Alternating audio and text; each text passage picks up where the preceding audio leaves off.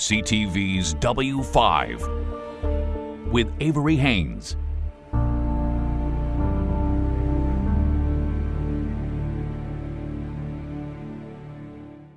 Hundreds of thousands of Canadians come here every year. But this is not a story about these beautiful beaches or the all-inclusive resorts.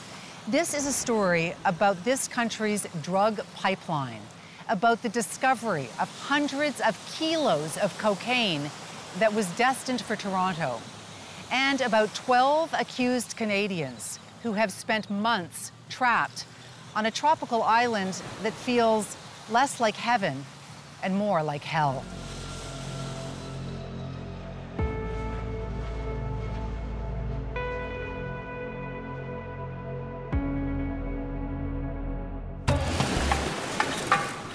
It's no wonder the Dominican Republic is the hottest tourist destination in the Caribbean.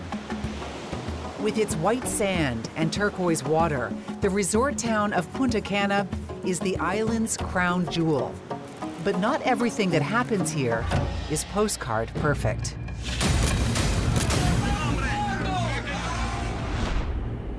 We're driving to a villa in one of the most exclusive and secure resorts on the island. It's a dream destination for most, but a nightmare safe house for a Canadian airline crew that has been trapped here for more than 7 months. This will give you a sense of just how fearful this crew is all these months later. They've been shuffled from safe house to safe house. They have 24-hour armed guards, and they wouldn't even give us the exact location of the house that they're now living in until we landed in Dominican Republic. We've come here to try to get to the bottom of a blockbuster crime. Good morning. Hey, how are you? Good, how are you? Alex, nice to meet you. Alex Avery, good to meet you. you. A crime that the airline crew has become deeply embroiled in. I just want to go home. Tired of being afraid, scared. I'm suffering. We are all suffering. A crime they have been accused of as well. I have no words. The most hardest thing I've ever went through. The pain, the ordeal is real. It's very real. This day marks 217 days of their detention in the Dominican. And it marks the first time they've invited a journalist into the guarded safe house provided by their employer, Pivot Airlines. Rob DiVinanzo is the pilot. I look around and I see this beautiful villa. I see the sun and the sand. It's paradise. It's paradise in another lifetime, not now. I feel like we're trapped in a cage here. I'm constantly looking over my shoulder, worried about my safety. I'm worried about my family's safety back in Canada. Worried about safety because, depending on who you believe, they are either whistleblowers who disrupted a massive shipment of cocaine that was headed for Toronto, or they are part of an international drug syndicate. April 5th, 2022. The crew was doing their final checks before takeoff from Punta Cana Airport. Destination, Toronto. At what point was the realization made that there's something on this plane that shouldn't be on there? Myself and my first officer were doing our final pre-flight checks. As we were sitting there, we had a master caution light that came on the airplane to show that our avionics bay door had opened up, which we thought was strange because nobody really goes in there. The avionics bay is where the computer systems are housed. Essentially, it's the brain of the plane. And this is key. That compartment has no lock. So it opens, and you pop your head in, and you see there's a bag in there. What did it look like? So it looked like a black hockey bag, and it had yellow string on the top of it. Pivot Airlines notified the RCMP and Dominican authorities almost immediately. This is the text co-pilot Atif Safter sent his wife, telling her his flight would be delayed and showing her the bag that was found. The crew took pictures and video as airport authorities inspected the avionics bay. And then flight attendant Christine Corello messaged a friend that more bags had been found. And I can remember texting my boss and saying, my gosh, there's 2 bags. And then it was 3, and then it was 4, and we just could not believe it. Having that many bags in that small area We really averted an air disaster. There is no doubt in my mind. I think that had we got airborne or attempted to get airborne, we would have been in trouble. It could have crashed the plane. It could have crashed, for sure. They're not aviation professionals who did this. They don't know what they're doing. You know, they're jamming bags up in there with control cables and threats of fires, and it would have been a literal disaster. Christina sent another message describing the scene as like a movie. These 7 Canadians who were on board the chartered plane were asked to disembark.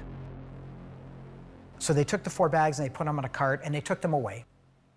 And they said, okay, you're good, you can close the avionics bay door. So we thought we were going home, that's the end of it. So one of our crew members went to close the door and they couldn't close it because there were more bags up in the front. So we had to call them back and tell them to come back. So it's all very suspicious. An astounding claim that Dominican authorities either missed or chose to miss an extra 4 large duffel bags stuffed in the avionics bay. Rob says he initially thought maybe it was a bomb and couldn't believe it when the 8 bags were unzipped, revealing hundreds of kilos of cocaine. You are in charge of that plane. Mm-hmm. You are responsible for those passengers and your crew. Right.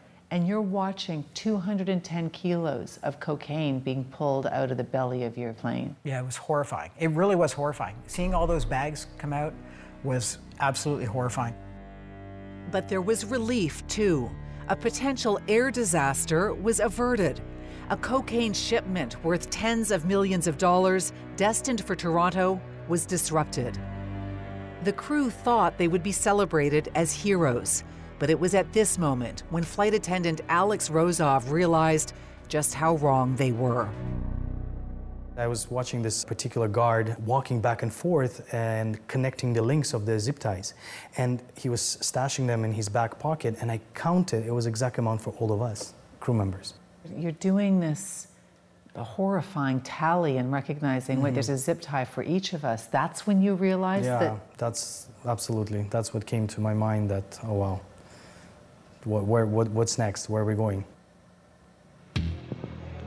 Where they were going? Here, jail. Agencias de inteligencia incautaron 200 paquetes, presumiblemente cocaína, with bricks of cocaine on one side and a tactical officer on the other. The official announcement claimed that it was Dominican authorities who discovered the drugs, not the crew. Los agentes antinarcóticos, acompañados de fiscales de esa demarcación, atendiendo a informes de inteligencia, procedieron a realizar una inspección al avión matrícula. It feels like you just stop breathing and you just like in that moment of like holding a breath and then you don't know what's going to happen. In this local news report, you can make out some of the 12 Canadians being marched into prison. The 4 female passengers and flight attendant Christina were then transferred to a women's prison. She just grabbed my hand and she said, "Don't let it go." And she was crying. Yeah, it was horrific, very, very hard. People were breaking into tears and, staring at that metal door, no window, constant heat, humidity, and no air. The male crew members were kept here at this notoriously overcrowded detention center. The cell so packed they couldn't even lie down. They say they were denied food and water for days, and that every sweat-soaked second was filled with fear, degradation, humiliation, and threats. One day an inmate forced the crew to the front of the cell.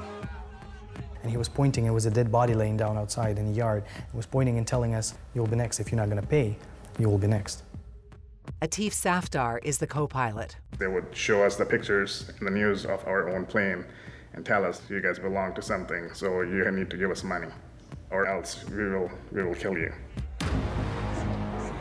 After 9 terror-filled days, the airline crew was released on bail.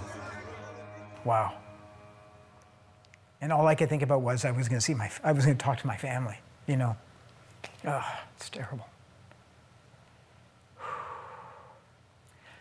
So we ended up getting out, which was great. But, you know, really we thought we were going to be going home. And that was 7 months ago. Yeah. Bail is not freedom. Their names are on a no-fly list. They have no passports, and they're banned from leaving the island. They now live in a new kind of prison. We were told early on that there are people out there that want you dead. They want you dead for what you did, what you found, and what you reported. We have 2 security guards with us with guns all the time. It's absolute hell. There is no doubt that the justice system in this country is vastly different than the justice system back in Canada. Here they can hold you for up to a year just based on an accusation with no charges being laid. And so we have been really relentless in trying to get some answers from the district attorney, from the prosecutor, on where their investigation stands since the 12 Canadians were detained in April. But no one here is talking. And this is shocking. More than 7 months after their detention, none of them have even been questioned by the police. No, not a single time. Yeah. That's... It's ridiculous. I mean, we haven't even been able to tell our story, yet they keep us here for 7 months, potentially 12 months, but there has been no interrogation, no questioning. In fact, the only court proceedings in all that time have been instigated by the prosecutor who's trying to revoke their bail. You could be sent back to jail. God forbid if we will go back there, I don't think we're gonna come out alive. Like, there's no way. You think if you get sent back in there, you're not getting out? Absolutely. No doubts. Coming up. We want to go home. We want to go home. Trapped in paradise and feeling forgotten. I'm sick of words. They need to get us out of here. When W5 continues.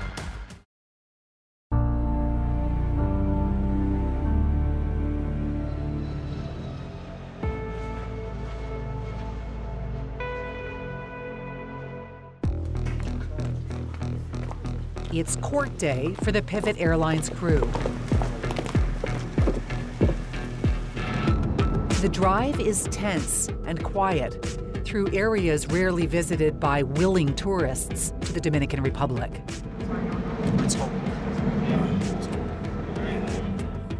The crew has been trapped in this country since they discovered and reported 210 kilos of cocaine in their plane more than 7 months ago. This is their 5th court appearance, each time to argue why they should not be sent back to jail. It's not just the crew who are embroiled in this ordeal. 7 Canadian passengers have also been jailed and then barred from leaving the island. Not one of them has ever told their story publicly, until now. This isn't just a story, this is our real life, and we don't have bodyguards and drivers. We can't afford that like the crew can. There are some serious, powerful people out there, and we don't want to put our lives at jeopardy. Yeah. Brittany Wojcik Harrison is a fashion photographer who lives in Vancouver. Our families have had to take out loans, start lines of credit, and just do anything that they can to help us. Yeah, we want to go home. We want to go home. Rania Aldea recently finished a real estate course in Edmonton, said goodbye to her teenage son for what she thought was a short adventure on a private charter to the Dominican Republic. So you haven't seen your son for more than 7 months? Yeah, yeah. Yeah, I just missed his 16th birthday, yeah. This is hurting us in so many different ways. It's hurt relationships, it's hurt our lives. I mean, what more do you want? You're gonna suck the life out of us. I don't know what they want. I don't know what they want. There's nothing left. There's nothing left. Both women say they know nothing about how the drugs got on the plane. Do you guys think that you were drug mules? No. Maybe the airplane was a drug mule itself, but I don't think we were drug mules or targeted as drug mules think the aircraft could have been. That's a possibility. Well, definitely, because it was obviously on there, yeah. Unlike the crew, who was released on bail in 9 days, Rania and Brittany say they spent 3 weeks at this women's facility. The noise, it was very noisy. It has now been shut down, but we managed to sneak in and take this video. Oh, the blue walls. I'll never forget the blue walls. Imagine 12, sometimes more, women jammed into this one cell. It's just like this overwhelming sense of like hopelessness that we felt being in there. And it's just engulfing me right now. If you cried, they would make you stand there for hours and say, no sitting down because we want to teach you how to be strong. If your bail is revoked and you get sent back to a jail, it obviously won't be here. No. Where would you go? There's another female, a women's facility. You all were sent some pretty dire warnings about what life would be like for you if you went to that jail. Because we're white or light-skinned or blonde, we're foreigners, our face will be cut. They're gonna throw acid on our face. Hot oil. Hot oil. Yeah. Pivot flight attendant Alex, revisiting the men's prison, is equally consumed by fears of being sent back. Oh my God, I see the guard, that man over there, he's a boss actually. He's the boss of the prison. He have a nickname you would not believe. They're calling him Bin Laden. This guy right there in the bald man, fatigues. yeah, bald man in a uniform. Alex can barely bring himself to look into the yard. You're outside the prison walls, but your security guy is just over here. You're still in prison in this country.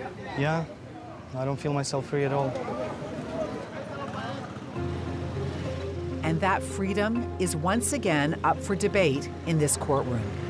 Not one of the 12 Canadians has been charged since being arrested. And for the first time ever, W5 can show proof that they did not physically put those drugs on that plane. It is video evidence that the district attorney has known about for 4 months. And it's evidence that was uncovered by one of the Pivot Airlines flight attendants. Christina decides that she's going to go onto the computer and look at some of the video evidence that's been presented by the prosecution. And she has this eureka moment. She was like, I found something. So we all went over to where she'd been sitting for hours on the computer. The Pivot airplane is the airplane that's up in the right-hand corner, second from the right. Rob takes us minute by minute through this surveillance video of Punta Cana Airport. It's from the night before 210 kilos of cocaine were discovered on the Pivot Airlines jet. On first blush, it's not very interesting.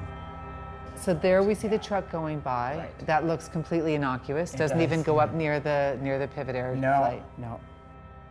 But keep your eye on the timestamp in the top left corner. It's 3:26 in the morning. And there it skipped to 4:09.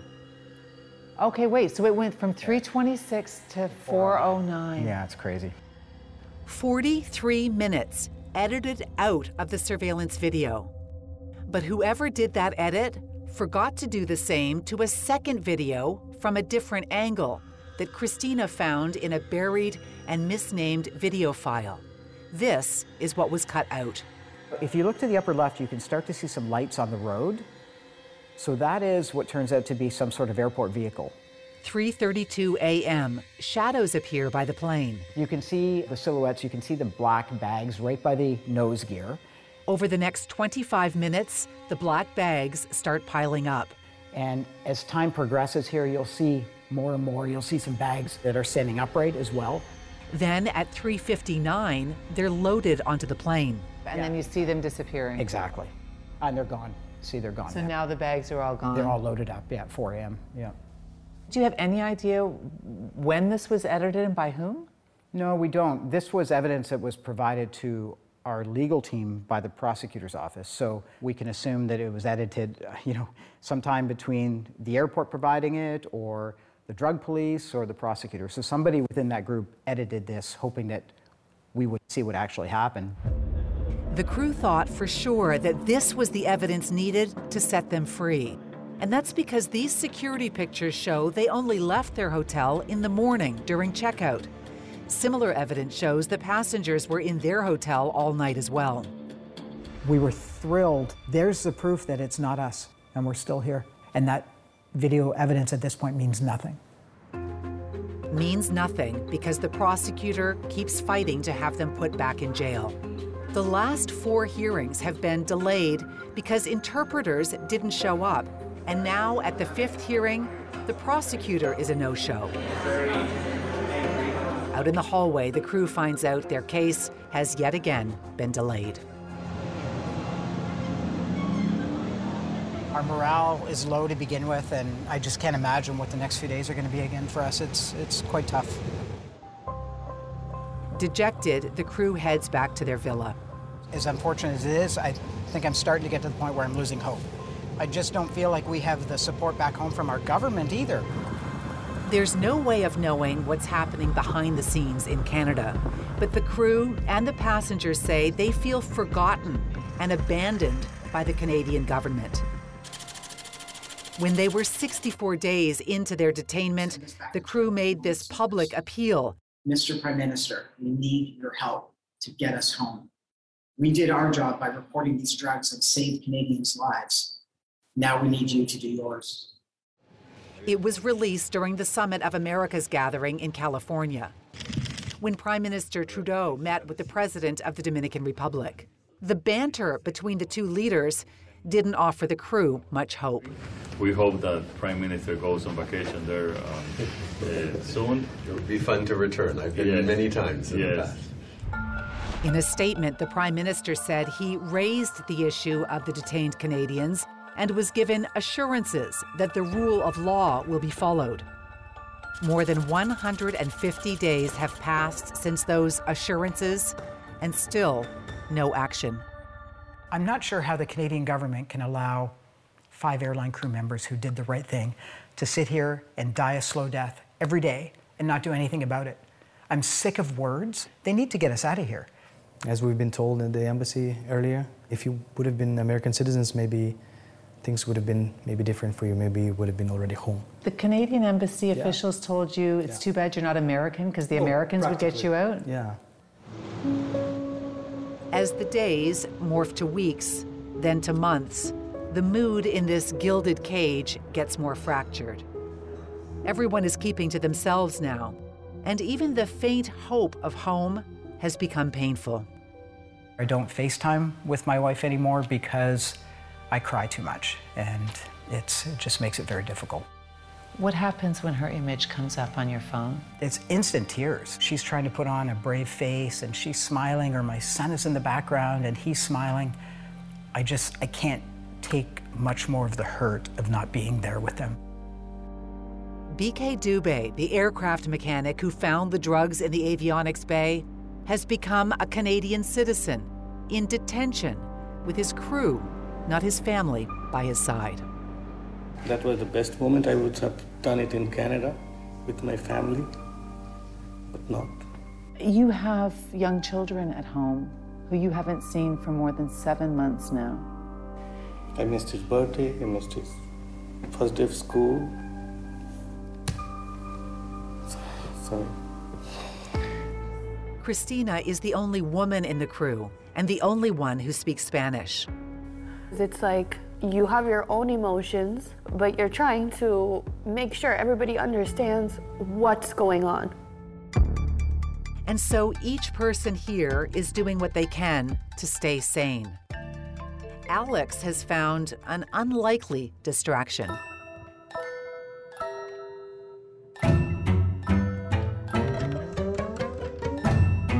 Yeah, my little hobby. I guess that's how I spend my time here.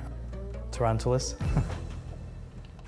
You're trapped here. You're making these armed guards go out while you catch wild tarantulas? In a way, yeah, you can say it's so funny, but my fellow crewmates were joking at me and sort of saying, like, how can you do that? You are yourself detained with no freedom. So when you are free, they too will be freed? Of course. Coming up. In the 30 years of operating out of here, that's never happened. How long has this been going on? None of this felt to you like this is a little bit shady? When W5 continues.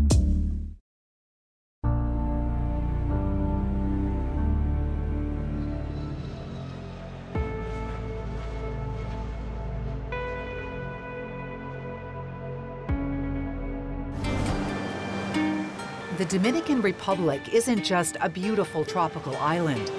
It's also the first stop in the cocaine pipeline that moves drugs from Colombia through to the US and Canada. For tourists, the airport in Punta Cana is the gateway to paradise. And as it turns out, it is for narcos as well. Los aeropuertos para los capos, para el narcotráfico, está totalmente abierto. Rafael Guerrero is an outspoken anti-corruption advocate in the Dominican Republic. And on a drive through the capital of Santo Domingo, he describes corruption at the airports as widespread.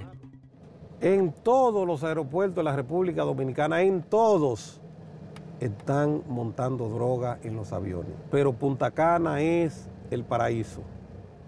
Punta Cana, al ser un aeropuerto privado, que los ricos llegan y nadie los revisa. Quizás el peor error que cometió la tripulación no fue decir, ahí hay droga. Lo peor es que no solamente se perdió la droga, ya se perdió ese método, esa forma de transporte. The pilot's decision to say, look, there are drugs or there are bags in this airplane, it may have cut that route. Estoy seguro, quizás están presos porque dañaron un negocio de mucho dinero. Cuando reportan esa droga. This surveillance video is clear evidence that a Punta Cana airport vehicle was involved in loading the Pivot plane with drugs. Who was driving this truck? Who edited the video? Our repeated attempts to find out if Dominican authorities are even investigating have been ignored. There are many unanswered questions as well here in Canada. What plans had been made to retrieve the drugs in Toronto had those duffel bags not been found before takeoff? This plane is the same size as the one that's in Punta Cana. Yeah, it's identical. It's the CRJ-200. Eric Edmondson is the CEO of Pivot Airlines, based at Toronto's Pearson Airport. You think that there are really only two options for where the drugs would have been taken off. That's on the ramp outside or here in the hangar. Yeah, the most likely location was on the ramp outside, and certainly under the right conditions in the hangar here. Pivot's CEO says there were two unusual occurrences involving a senior ramp manager who works for Signature FBO, the company that is essentially Pivot's landlord. The first involved a phone call the night the plane was supposed to land. It was odd. They called to say, hey, I thought your airplane was supposed to come in. Isn't it here yet? Is it delayed? They called our maintenance guy, which was odd as well. But why is that odd? Well, in the 30 years of operating out of here, that's never happened. Generally, you know, they don't care when our aircraft come and go. It's not a scheduled flight. When it comes, and when it leaves, it leaves. But there's more. Eric Edmondson says that same Signature FBO ramp manager told them there would be maintenance in the hangar the day after the plane was supposed to land. You were told that on April 6th that there was going to be work in the hangar out here. Expect more people than usual in your hangar. The plane doesn't come back, obviously, because they're detained. Did that work ever happen? It never happened. So we found that to be, you know, probably the oddest thing that happened in this whole Canada end. Edmondson says they were so concerned that they immediately alerted the RCMP. W5 reached out to that employee at Signature FBO. Hello. It's Avery Haynes calling from W5 in Toronto. And asked him about the strange phone calls and maintenance schedule. I can't really answer that question because that's for my company to answer. Signature refused to comment, so we don't know whether there's an explanation for those two incidents. There is another big mystery, and it surrounds the company that chartered the flight in the first place. They claimed to be a real estate investment firm called Trust Capital. It's not like, you know, narco criminal Inc. is going to charter your aircraft and say, we're going to go down to Punta Cana and run narcotics on your aircraft. They set things up so there aren't questions raised, and they did it very well in this case. It looked official enough. In this first email from Trust Capital to Pivot Airlines, you can see a company logo with an office in Toronto. A man claiming to be John Strudwick, the chief financial officer, wrote that his firm wanted to fly potential clients from the US and Dubai to the Dominican Republic. How much did it cost Trust Capital to charter that plane? For that trip, it'd be about $100,000. That's a pretty hefty bill. It's a big investment. And it wasn't the only trip. Trust Capital had organized a charter to the Dominican about a month and a half before the ill-fated trip to Punta Cana. Pivot was initially told there would be 10 to 15 passengers, but in the end, there were only 4. That means about $200,000 was spent on 2 charters to take about a dozen people to the Dominican Republic in a span of just 6 weeks. None of the passengers were from Dubai or the US. They were all Canadian. None of this felt to you like this is a little bit shady? No, not at the time. The size of the aircraft they chose was a little bit odd, but... Why do you say that? We have 50 seats and they only put a few passengers on there, but the itinerary when they first started was much larger. The phone number Trust Capital used to organize the charter no longer works. The number you have called is not assigned. Please check the number and try to call. And their emails now bounce back. And this office in Toronto never existed. We did corporate record searches of Trust Capital and came up empty. This is a company that simply does not exist. Okay, well, let's look over here. And so producer Eric Cito and I decided to follow the money. $150,000 was sent in 3 separate wire transfers. The rest of the payment was made by check. This is a photograph that Trust Capital sent to Pivot to show that they had paid the $49,000. But check this out. They obscured the name of the person who's sending it, so we're not going to get anything from the check. We had a lot more luck with these payments, these wire transfers. There were 3 wire payments made over a span of about a month and a half. This numbered company they paid with, so we looked it up. Director here is Vic Mander out of Edmonton. So it's a BC company with a director in Edmonton. Let's see if he's on LinkedIn. Vic Mander. There he is on LinkedIn, real estate investor. We called and asked him about the wire transfers. And he hung up. And then Vic Mander's LinkedIn profile disappeared. And so we headed to Edmonton to try to get answers. Hey, Vic. How you doing? Avery Haynes from W5. Yeah. Just trying to get some sense from you about why you chartered that flight to the Dominican Republic. Sorry? Why you chartered that flight to the Dominican Republic. What do you mean?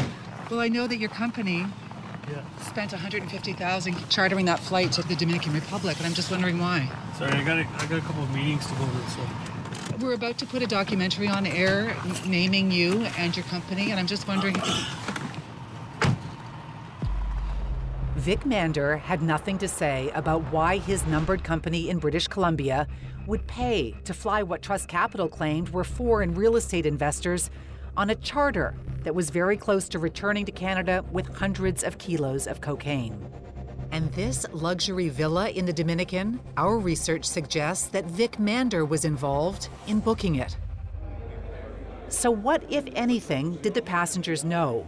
Rahul Nanda is the Canadian lawyer representing them. How do these 7 know each other? They were friends from back home. Everybody was a friend from back home just coming on a vacation here. And that's what I know about all 7 of them. But they flew on a charter plane. Correct. And how did that all transpire? I don't know how that had transpired. I never asked those questions towards the passengers of how they got the plane and how they were coming down here. I didn't ask those questions. He's been their lawyer since they were arrested months ago, but claims never to have asked who paid for their trip. They have no criminal records back in Canada. These aren't drug smugglers. These are people who came to enjoy a vacation here. Was there any text messages? Any link to any drug syndicates? Any link whatsoever with any of these passengers who've ever been charged previously in Canada with drug trafficking offenses? Nothing. But that isn't true. We did background checks on the 4 passengers on the first charter, and on the 7 passengers on the second flight. What did we find out about the people who were on Flight 1? So Andrew Linden on the far left there, he had a possession for the purpose of trafficking charge that was stayed in 2021. Jordan Shea-Caster, possession for the purpose of trafficking conviction in 2018. And Sean Kosiniach, trafficking a controlled substance conviction, 2019. So 3 people on that first flight with a very checkered past. Cash, interestingly, was on both flights. Does he have a criminal record at all? Couldn't find anything, no. Flight 2, to me, the most interesting person is Sheldon. We looked at his criminal history. So get this, possession for the purpose of trafficking conviction in 2020. And look at these text messages from Trust Capital to Pivot Airlines. They named Sheldon Poirier as an employee who headed residential development in Edmonton and Calgary. So Sheldon is connected to Trust Capital, which we know doesn't exist, and Trust Capital is connected to Vic because he paid for that company to send all these people to the Dominican Republic. Yeah. These are the people we need answers from, and neither one of them wants to talk to us.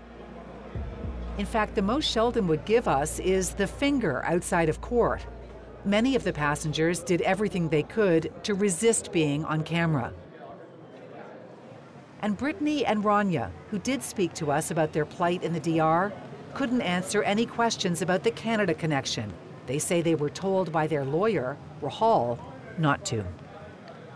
We think there was wire fraud. We think there was general fraud. You gave the RCMP all of the information that you have about Trust Capital, including the CFO, the phone numbers, the text messages, the emails. That's correct.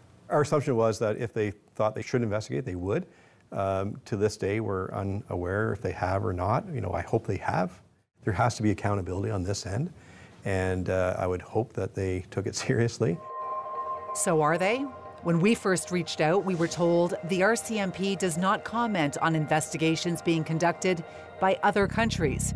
We replied that we're looking for information about potential crimes committed in Canada. Their response? The RCMP does not confirm, deny, or release information pertaining to active investigations. Does it surprise you at the inaction both of the Canadian government and of the RCMP? More so on the government side. I do think they languished 3 or 4 months unnecessarily because of the inaction of the government. You believe that your crew was stuck on that island for 3 to 4 months longer than they should have been because of the Canadian government? I think the government could have helped earlier, yes. The biggest period of disappointment came when Canada sent the mining rescue equipment to the Dominicans after the miners were trapped. When the crew was about 4 months into their detention, the Dominican government requested and received help from Canada to rescue 2 miners who had been trapped underground for 10 days. Canada's coming to the rescue of people who are trapped in the Dominican, who are Dominican, and doing nothing to help Canadians trapped there as well. It was a slap in the face for the crew, and they took it very poorly, and they should have. Our repeated requests for an interview with the Minister of Foreign Affairs, Melanie Joly, were declined. And then we were sent this statement. The government has been actively engaged in facilitating their return to Canada. Due to privacy considerations, no further information can be disclosed. It has been 219 days since the 12 Canadians were arrested. It's shortly after 9 at night, when news comes in that is, by this point, almost unimaginable. Hey, thank you! Oh my God, oh my God. Coming up. Shock and happiness and bewilderment. A sudden turn leads to long-awaited news. I can't explain it. Oh my God. When W5 continues.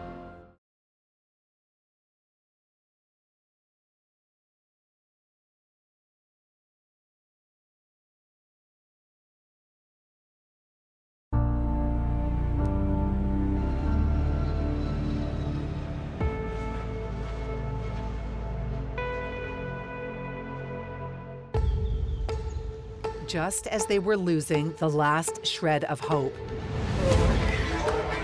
I can't explain it. Oh my God. The Pivot airline crew gets news. What news do you have? that Dominican authorities are dropping the case against them and the passengers. This is just something else. Just out of the blue, shock and happiness and bewilderment. This is the real news now. This is real news, not progress, no No talk. It's the real news. You're gonna see your children soon. Your kids are gonna see their daddy. Unbelievable, after 7 months. It's really incredible. The timing is incredible, I will say. So we're very thankful for you guys. What do you make of that? What do you mean? I think there's a lot to be made of that. I think that you being here put some pressure. It did. It did. It brought some things to light. Well, we've been putting lots of calls into the DA, lots of emails in, trying to find out why you guys are still here, showing up at the court hearings. You think that for sure, after 7.5 months, that's what tipped? I think the timing was critical. I mean, we had a lot of good people working for us. Yeah. Our company, a lot of great people, but I think you being here at this particular time may have been the deciding factor. This is the paperwork that was filed in court, ending more than 7 months of detention. There's no official explanation for why now, just that there was not enough evidence to proceed. But freedom doesn't come quickly. The days drag on as the district attorney sorts out the logistics of returning passports and lifting no-fly restrictions. With his release around the corner,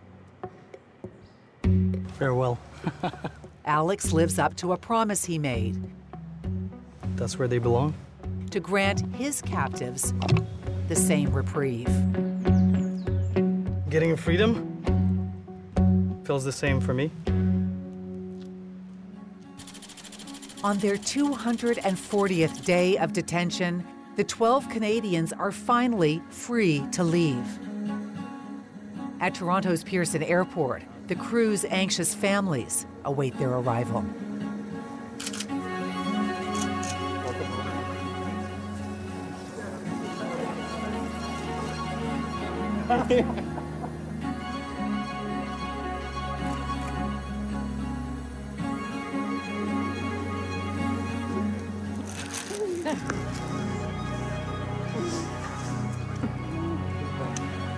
But to see him now, is there any way of describing what it's like to actually hold him and have him home?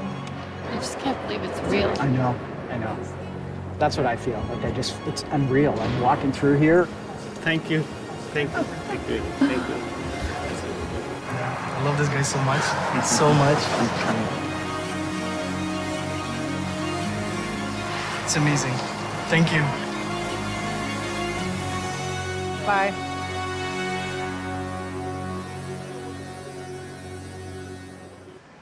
The crew knows the high of being home will wear off. There's still so much they have to process, and so Pivot is bringing in trauma counselors to help them readjust.